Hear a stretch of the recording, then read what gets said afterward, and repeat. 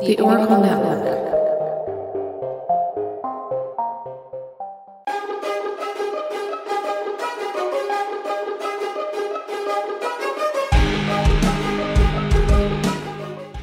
Hello and welcome to episode 62 of Once Upon a Nightmare. I am your host Lorraine and I'm here to discuss the fictional horrors of the world. Sometimes they might be real. I'm going back to 1976 and this is Carrie. It's the night of the senior prom. The Bates High School gym is alive with excitement. Everybody is there, even Carrie White. The girl no one likes. We're all sorry about this incident, Cassie. It's Carrie! And everyone makes fun of her. The girl who lives in that creepy house with her crazy mother. Help the sinning woman see the sin of her days and ways. Show her that if she had remained sinless, the curse of blood would never have come on her. The girl with the strange power. If I concentrate hard enough, I can move things. But tonight, no one will laugh at Carrie. If you don't have a date for the prom next Friday, would you like to go with me? She's with the best-looking boy in the senior class. He's trying to trick me again. She'll be voted queen of the prom. You know, I can make sure that you don't hurt Carrie White anymore. For Carrie, it will be a dream come true. For everyone else, it will be a nightmare. Carrie. A new film by Brian De Palma. Based on the chilling bestseller. Carrie is based on the book by Stephen King and it comes from an experience in his life. Carrie White was based on two of the loneliest girls from his grade school. One girl was bullied for wearing the same clothes every day and then one day she had a new outfit, thinking that this might calm him down a bit, but it didn't. It took the bullying up a notch. They didn't like that she'd changed. She, as King said, changed the mold and this only made matters worse. She couldn't win either way. Another girl was in a family that had extreme religious views. They had a massive crucifix hanging in the front room. But the sad thing about these two girls is when he actually began to write this book, both of the girls had in fact passed away. One had had a seizure and the other one had committed suicide, but she was suffering from postnatal depression. He went on to say that very rarely in my career have I explored more distasteful territory. And I think after watching this film, if you are one of those bullies, maybe take a step back. The powers Carrie had actually come from an article King read in Life magazine. It said about if the power of telekinesis does actually exist, it is more likely to occur in adolescent girls. So when writing this, King actually felt, though, that he couldn't write from the perspective of a woman, especially one who is going through menstrual problems, because he's thinking, like, who's going to want to hear about that? And he actually did bin the story, but his wife went into that bin when he was out one day and took it out. Luckily he did, because now we have Carrie. And I personally love this film. I think it's great. And I've always been a fan of it, and I haven't seen it in quite a while. So watching it again for this made me realise that it actually does still stand strong today. There was a remake in 2013. But to be honest with you, if you are going to watch this, and there's no disrespect towards that film, I would go for the original because it is a lot better. It was directed by Brian De Palma and the screenplay was written by a Lawrence D. Cohen. It is an 18. I do agree with that. Although having said it, I think sometimes, if you're a bully, sit them down, let them watch this film and see that there may be consequences for your actions. Obviously, I hope not to this extent, but consequences can be had. It had a budget of 1.8 million and it made 33.8 million. So it definitely did well. It stars Sissy Spacek as Carrie White, a young girl with telekinetic powers. Carrie is an outcast and is the target of bullying at school. She is unable to seek refuge anywhere as her home life isn't much better. She is under the firm hand of her religious fanatic mother, who is Margaret White, and she is played by Piper Laurie. And soon Carrie would have enough. And she'd snap and she'd get revenge on everyone who wronged her. And a few maybe that got in the way. The opening scene of this film is truly horrifying. It's got so many sad moments in the beginning and it just goes on throughout. Carrie isn't left alone anywhere she goes, whether it's at school, whether she's walking down the street, whether she's at home. She just isn't given any peace. And it starts off with a shower room and we see a lot of girls in there. They're like half naked, fully naked, laughing, kind of running about. Not realistic at all, not how I remember school. And then we have Carrie. And in this moment, what makes it quite sad? Well, there's a few things that make it quite sad, but the first one is she looks like she's very at peace at this moment. She's in the shower, she's by herself, she's washing herself, she's taking her time, and she looks content. And then the film kind of really gets into it straight away and it doesn't really let up. And first of all, it's not only because she's like rudely interrupted by her period, and it's not because she's having one. Sometimes they happen without us knowing, but we know what it is. But she has no idea what's happening. And the way she's treated, I'll be honest with you, the way it ends for some of them, I don't have an ounce of sympathy for them. Okay, they don't deserve to die, but they are such a bunch of nasty bitches. Like, imagine that being your kid and that's how they treat another human being. Like, imagine knowing your kid is that much of a bully. Like, the shame I would have knowing that that's what I produced. So I would definitely make sure that doesn't happen. But having your first period at the age of 16 is quite unusual. And it's scary enough when you get it. But reaching that age and not knowing about it and having no idea what's happening to you, I mean, it's never a nice experience. Blood usually is some, no matter how it happens, it's some form of pain. But when it happens in a place that you're not really expecting it to happen, it's going to be scary. And the fact that she knows nothing shows like such a failure from so many people. Her peers, she doesn't really have any connection with them. So nobody's, spoken about it. Her home life, her mother just thinks this is the most disgusting thing ever. So she hasn't spoken about it. And at school, like, why are these girls not taught at school about what is happening? Yes, we feel as if the parents should do this, but, not all parents are good parents, as we see here. And this is basic biology. I mean, it should have been covered for both boys and girls. But why do they need to be so mean about it? And so many of them do it. Most women experience periods and it's not pleasant. So, like, why be cruel? It looks like all the girls gang up on her and she's so terrified. Plus, she's so vulnerable because at this moment, she's also naked. There's no protection for her whatsoever. She is completely exposed. And I found this scene so hard to watch. And I always have. You just want to be there, go in and tell her it's okay, and then destroy those bitches. Like, especially like a couple of them. You've got PJ Souls. She plays Norma. She's that cow as well that pops up in Halloween. And she's just so unlikable. And she's got that bitch face that drives you mad in films when you see her. When she's like that, I'm sure she's lovely, but she does it as well while trying to look all cutesy. Like, she's got her big hair, like sometimes she has it in bushes, and then she puts on that cap and she's like all like, oh, look at me, but she's not. She's an absolute cow. And then you've got the ultimate mean girl here, which is Chris. Like, she's a whole new level of mean. And even the actress who played her, Nancy Allen, she's even gone on to say that she found like shooting some of those scenes, especially the shower scene. She found that really difficult, which I can imagine you will because, it's just horrific. But the mental torture, it just doesn't end. The school really has no idea how to deal with this kind of behaviour, which again is disturbing. You have a school with a group of hormonal boys and girls. Educate yourself. The PE teacher, Miss Collins, played by Betty Buckley, is the only person who you feel is really on her side from the beginning. Despite this, she is still frustrated herself with the situation. Like, she does try and calm Carrie down by slapping her. And I get sometimes you need to do something to jolt someone out of it. But the thing that does annoy me about Miss Collins here is she knows that Carrie has no idea about what a period is. She knows about Carrie's mother. She knows that she doesn't have any friends. And obviously, she knows that the school's not teaching anything. So why get frustrated with Carrie? It's so unfair. You can't be mad at someone for not knowing something when you know the reason they don't know. I mean, like, why in these gym classes has it never come up? And then we've got the headmaster.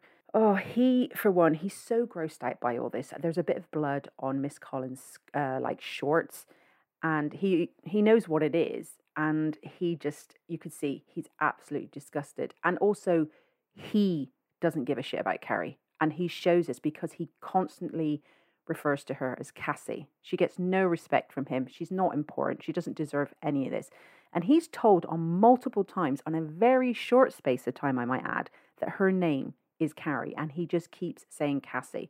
And as a principal, male or female, it is your duty to be up to scratch on all the things that can happen to a teenager. I mean, they go through so many changes with puberty and stuff. I know he needed to have some sort of compassion. And this bullshit where you can just see he doesn't want to know, it's disgusting. That's for you girls to deal with. Yeah, you don't have to deal with them physically, but you're in a school that has girls. Know the fucking what they are and get with the program. We do get a little insight at this stage into the powers that Carrie has. Firstly, in the shower when she's getting bullied, a light explodes. You don't really know fully what it is. It could be passed off as just like a technical issue, electrical issue. And then in the principal's office, an ashtray just flips. Now, no one touches it, no one pushes it, but I guess people are, it's not your go-to. You just be like, oh my God, what was that? So it shows us that when Carrie feels cornered or she's frustrated, that she reacts, and she doesn't really have any control over what she does. She just reacts, which of course can be quite dangerous. Now, to be fair, she is treated so poorly, you can't really blame her for getting her own back a little. Now, while the end is a bit of a serious overreaction, a little here and there, I can get that. I probably do it myself. And she's told she can go home. Go home, look after herself. And even on the way home, she is again harassed by this little kid. I mean, no matter the age, no matter the person, no matter your status, everyone just gives her shit. And he's like, crazy Carrie, crazy Carrie. And again, she uses her powers here and she flips the boy off his bike. He deserved it. And he was fine. He wasn't badly injured. He was fine. Sissy Spacek, who plays Carrie, I just think she does an exceptional role. Up until now, we are drawn in with what she's doing with her performance. And to get into the real headset for this role, she did distance herself from the rest of the cast. I mean, they're so mean to her. And I get that it's a film, but, the bullying is so extreme that I almost feel like it might be hard then when they shout cut to be like, oh, hey, mate, how's it going? I think it must have been a very lonely film to film if she had to do that. Now, there were others up for the role. You've got Carrie Fisher, Glenn Close, Linda Blair, and Amy Irvine, who was in the film, was actually up for the lead too. But Spacek come along and she just won everyone over. And I wonder, was that a hard pill to swallow for Irvine? It might not have been. But with Spacek, she's quite different looking. She's got quite that distinct look and she's very delicate. And I think that worked really well for this role. She also auditioned with a child's sailor dress on and had like this Vaseline in her hair. And that was like a hit for De Palma. And that's the thing with Carrie. She's a lot more childlike than the rest of them. The rest of them all look a bit older than her, whereas she just looks very meek.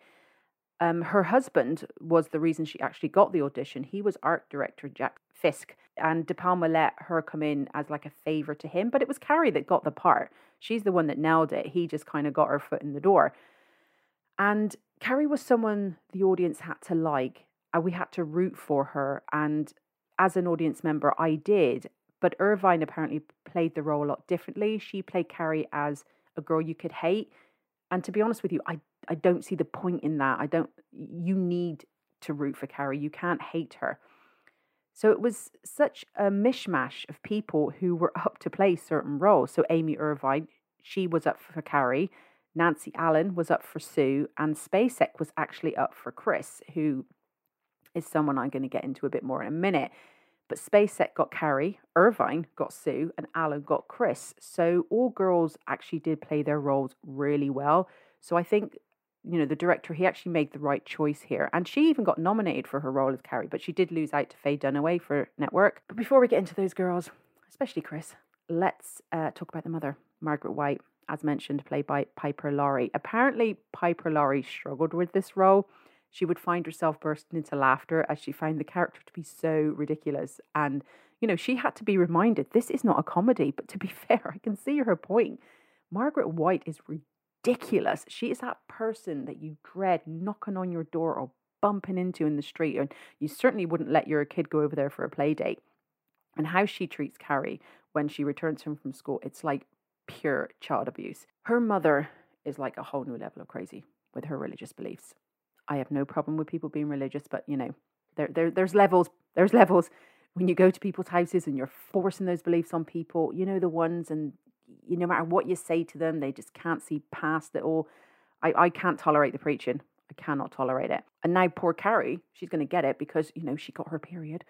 Carrie's like, why did you never tell me? Because her mum looks upon this as a sin. She has sinned and she drags her into that Harry Potter cupboard under the stairs. It's just so awful. And, to be punished for something so natural. But that's how far her mother is gone when it comes to her religious beliefs. Once Carrie calms down, though, because this scene is it's truly traumatic, but Carrie does calm down. And, she's dragged by her hair, kicking and screaming into this cupboard. But when she comes out, her mum's calm and she just kisses her a very, very, slight kiss. It's barely a peck. She does it on the cheek and then she goes to bed and she thanks her. She's like, thank you, Mama. And I think at this stage for Carrie, she's learned that this is the best way to act because Margaret is so far gone and in her delusion of what she believes religion is.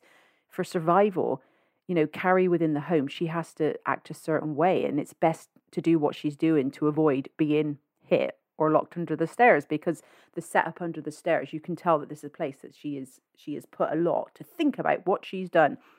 So up until now, this seems to be the best approach, I think, for Carrie. But as she becomes a woman, the film's going on and she's had her period, she starts to change. We start to see a bit of a different Carrie. So not only, obviously is Carrie punished for what happened to her, that's by her mother, but we also see the girls who bullied her, they get punished too in form of detention with Miss Collins. But you can tell that they're all so hard done by. Why does this happen to me? And as there is a potential that they may miss the prom if they don't do this detention, they then comply, yes, okay, we'll do it. But not because they have any sort of remorse, but because they want to go to the bloody prom.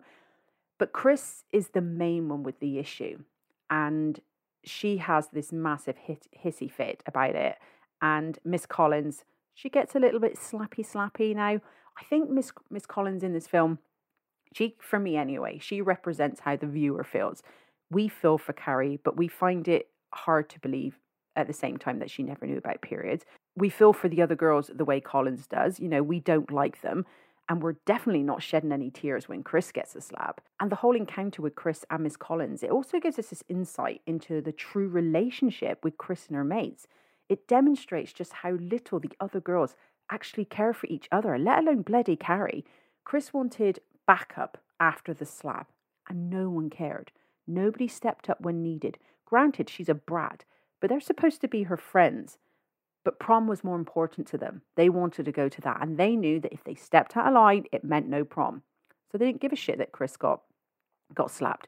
But Chris, oh my God, she is an awful, awful character. And her boyfriend isn't any better. Actually, he's worse. I think he's worse. But there's not much between it. Billy is played by a very young John Travolta. And he and Chris, they are a truly disturbing pair. The type of pair that you'd expect to hear that they've gone on some sort of killing spree. This is who this couple is.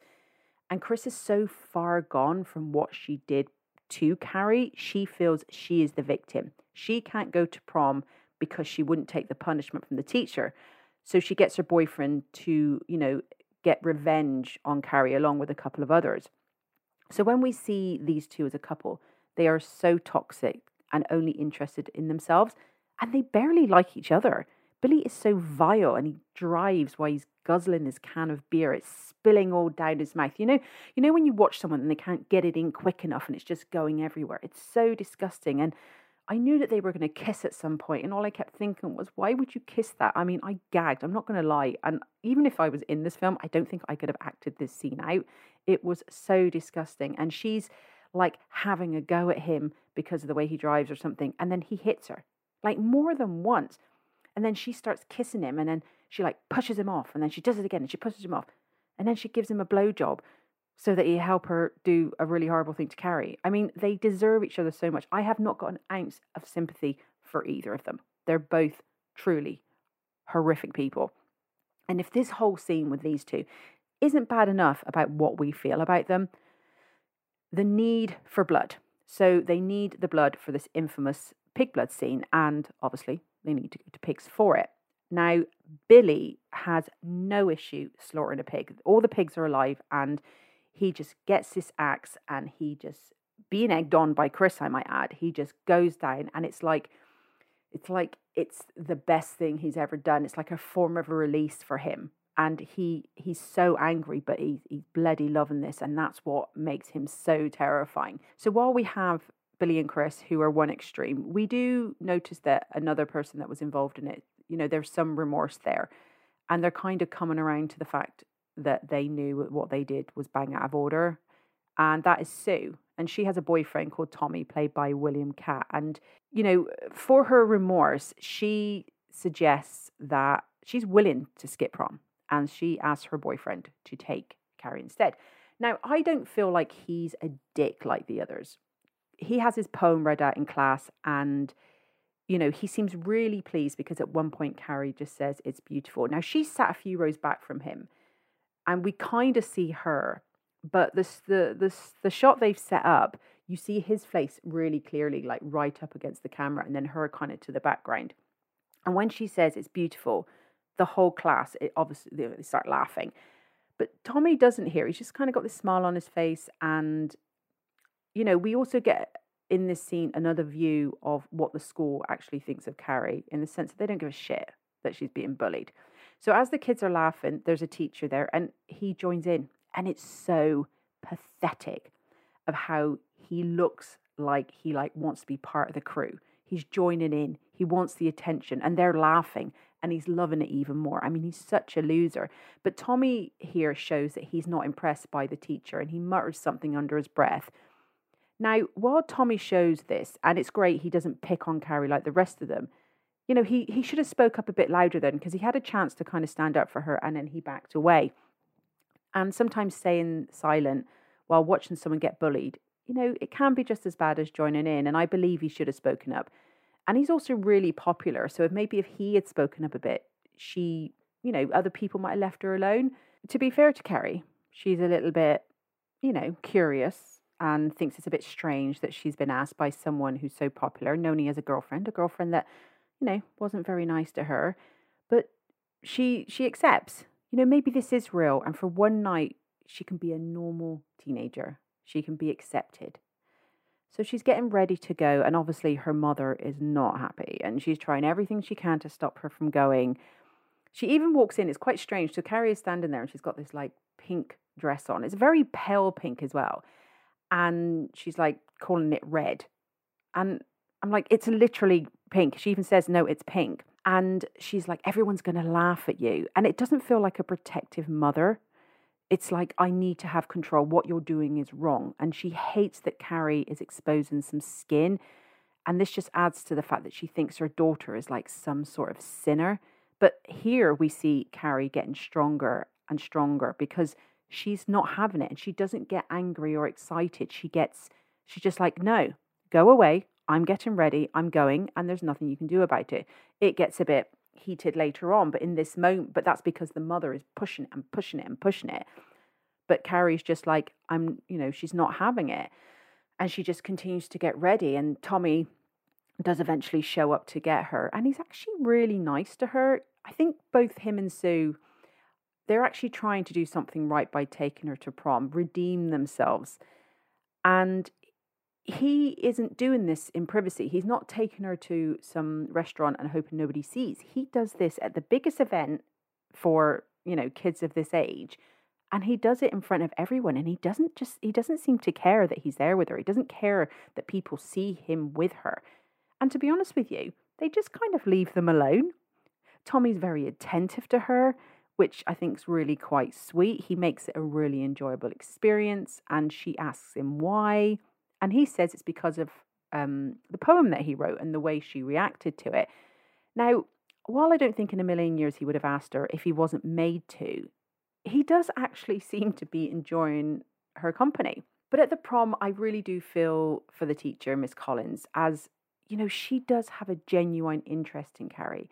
She she takes a real interest in her all the time. She's telling her she looks amazing, even though Carrie's like, "Thank you. I know it's a lie, but thank you." And I just feel, oh, I feel so sad for Carrie because she is so happy. You know that moment when everything feels amazing and it's all perfect, and you don't think you would ever feel this happy.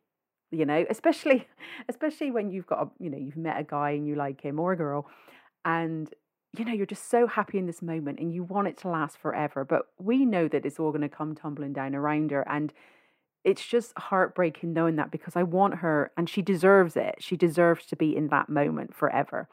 Like, Tommy even kisses her. I mean, he dances close to her. I mean, this looks like a proper couple enjoying each other's company. I don't think that was part of the deal when the girlfriend asked him to take her, but he seems to be liking it a lot. She even goes on to win prom queen. I mean, here in America, that's big. And her happiness it's going to explode. She can barely contain it. But can you imagine being so badly treated all your life, and then you're prom queen, thinking people have accepted you? You're going to go to school on Monday, you're going to walk through those halls, and people are going to be like, "Oh, hey, how's it going?" They're going to smile at you. But then we have Chris and Billy, and those fuckers are back. And what they do to her is, oh my God, it's just it's hard to even think that people actually think like this. So these two are so blinded by what they've done. They're not accountable for any of their actions. The way you meet these people, and it's never them. It's always because of someone else. Even when you're throwing tampons at a girl and screaming at her to plug it up, that's not your fault. That's somebody else's fault. You know what? You deserve everything you get. And Carrie is walking up on stage to collect that crown. There's music in the background. People are clapping. And most of them aren't in on this cruel prank. They are genuinely clapping for her. And this is her moment, and she looks gorgeous. And Tommy leans over and gives her a kiss. And Sue sees it all and is happy for her too. It's just, it's beyond perfect. But the moment of her happiness, it wasn't to last. And she would get her revenge on everyone, even those that didn't deserve it. And here begins the famous scene that everybody knows about. The blood, the pig blood. And I have to say, that shot when she's fully covered and she's like, "You fuckers, you're going to pay for this." I think that shot is amazing. So powerful. Loved it. And I guess her mother was right. It is a red dress. No longer pink. It runs blood red. And as I mentioned before, Carrie has no control over this power that she has. And she is definitely at the point of no return. Her eyes wide open as she moves her head so slightly to trap everyone inside. It's not like what we're used to seeing in some of these, big Marvel films, and hands are shooting out and bodies are moving. She barely moves, and she's doing what she's doing. So it's hard to see her doing anything because there's not much there. And it's like, next what we see is a high level, I think, of release for Carrie as she destroys everything at that dance, as it all goes down in a blast of fire and blood. And was this cathartic for Carrie? Did she need this? Was this therapy? When she gets her period, you feel like she changes in more ways than one. She doesn't take as much crap from her mother anymore. It's like an awakening for her. She becomes this stronger woman, and she's having thoughts and feelings and urges, and wants to be with a man, wants to be part of things, wants to experience things. And there's nothing wrong with that. And then she puts on that dress. It's slightly revealing, and she doesn't let her mother have her way by making her take it off. And she wants them to burn it together. Before she would have. Here's the issue. Carrie was classed as this weirdo, the not so attractive girl, the quiet one who no one wanted to be seen with or be friends with. Her mother controlled her. Her peers tortured her. And then she goes to this prom, and she goes against everything that people thought of her. She looks gorgeous. She's there with this beautiful, popular, cute guy for the time. Her mother has not been able to stop her. She said no. And, she's not playing the role she should be. And people don't like it. Just like what King said about that girl at his school who was bullied as she wore the same clothes every day and then came in with something new. Carrie, like this girl, in King's words, she changed the mold. And people didn't like it. A few people didn't like it, especially her mother. She hated it the most. So Carrie, while on this stage, she's feeling that everyone is laughing at her. Well, in fact, they're not. If anything, people are horrified. And, there are only a small, the small usual assholes that think this is funny. Even Norma, who's laughing, and she's trying to make her fella laugh. And she's failing in that. Her fella does not look impressed at all. And we have no sympathy for Norma, for Chris, or for Billy. But the others, they got caught up in this bullshit.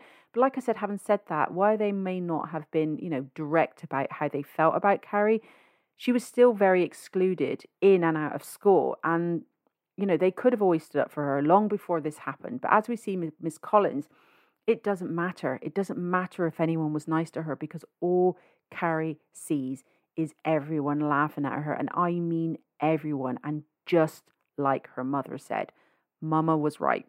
Her mother, though, is back in her head again. But Chris, if that's not hateful enough, she goes a step further. So Carrie has let loose on this venue. No one is getting out. She opens the doors and leaves herself. Places on fire, people being crushed. Everything's fallen down around them. And she's just walking out of that venue, covered from head to toe in blood. Walking home, very calmly, I might add. And she encounters Billy and Chris again, and they get their comeuppance because Carrie just flips the car as Chris is literally trying to kill her, but she kills them. So as Carrie heads home, covered in blood, she runs a bath, gets in, cleans herself off, and her mother is being her usual crazy self, the way she kind of hides behind this door, and then she starts spouting some shit about how she was conceived. And I don't know, sometimes I may be wrong. I almost feel like the mother as well is very jealous of Carrie. You do hear of that happening between mother and daughter. Carrie is young, she's beautiful, she's got this life ahead of her, and she's open to what her mother deems as sin. Carrie is open to love and experiences, and that's okay. But her mother does show signs at times that it's almost like she misses certain things, but anytime she lets her mind go, she knows, in her head anyway, that she's sinning. Like, she speaks of a time with Carrie's father, and she's like reliving it in the way she speaks. She's like touching herself, and like she describes being raped. Like, she talks about how they don't do that. They don't have sex, but he looks at her in a certain way, and it happens. But when you hear women talking about such things, it's not usually with a big smile on their face while enjoying it, saying, I liked it. And she does. And she hates that she liked it, but she does. And it's really disturbing that she's doing this in front of her. I mean, it's her mother, so, it's not really a shock, is it? But he did force himself on her, but she liked it. And that's a strange thing to say, actually. But this poor girl, she gets the punishment of that because her mother then grabs a knife and fucking psycho stabs her in the back.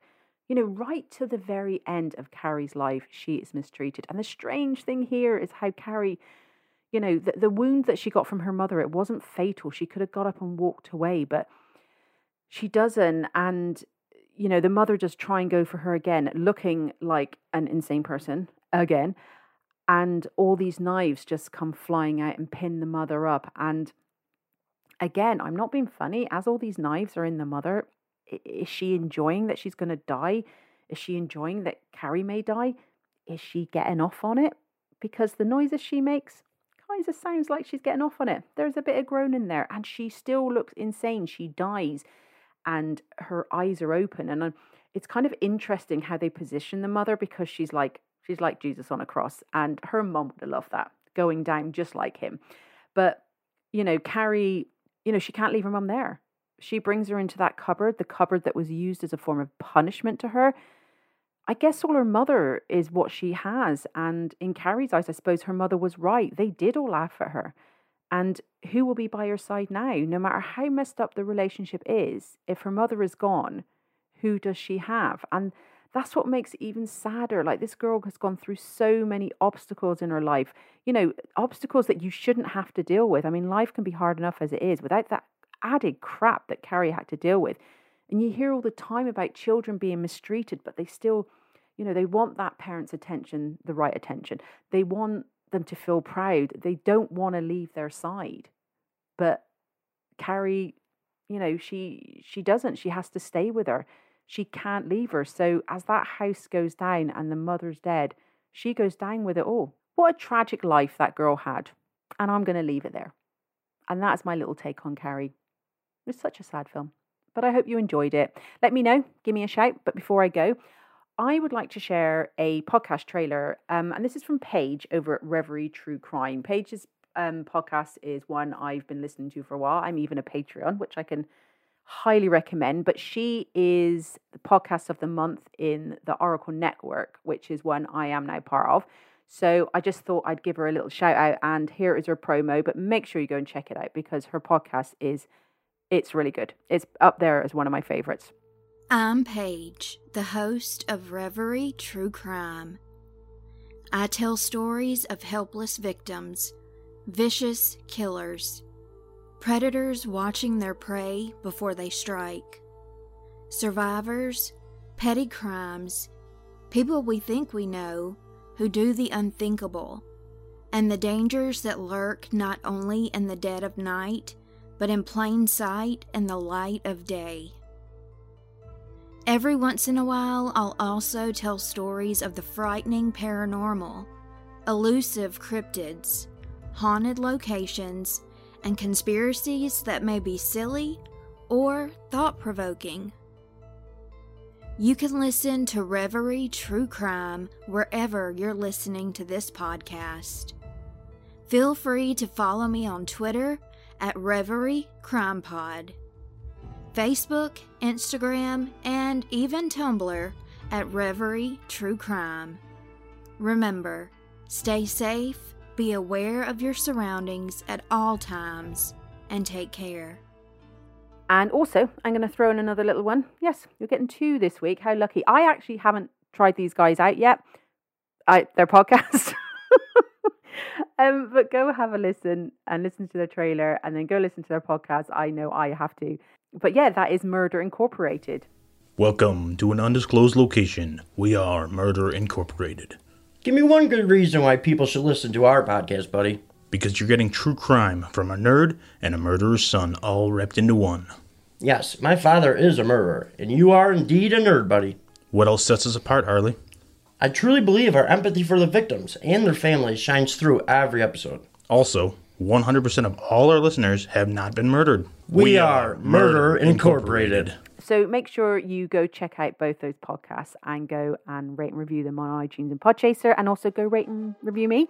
I do really appreciate it. And if you've got any film suggestions, then let me know. But for now, if you want any behind-the-scenes stuff, you can follow me on Instagram as Once Upon a Nightmare Podcast, on Twitter as a Nightmare Pod, on Facebook as Once Upon a Nightmare, and email as onceuponanightmarepod@gmail.com. My God, there's so many ways you can contact a person.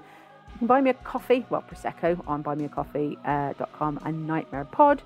And I'd like to say thanks for listening, and I will chat to you again soon. Bye-bye.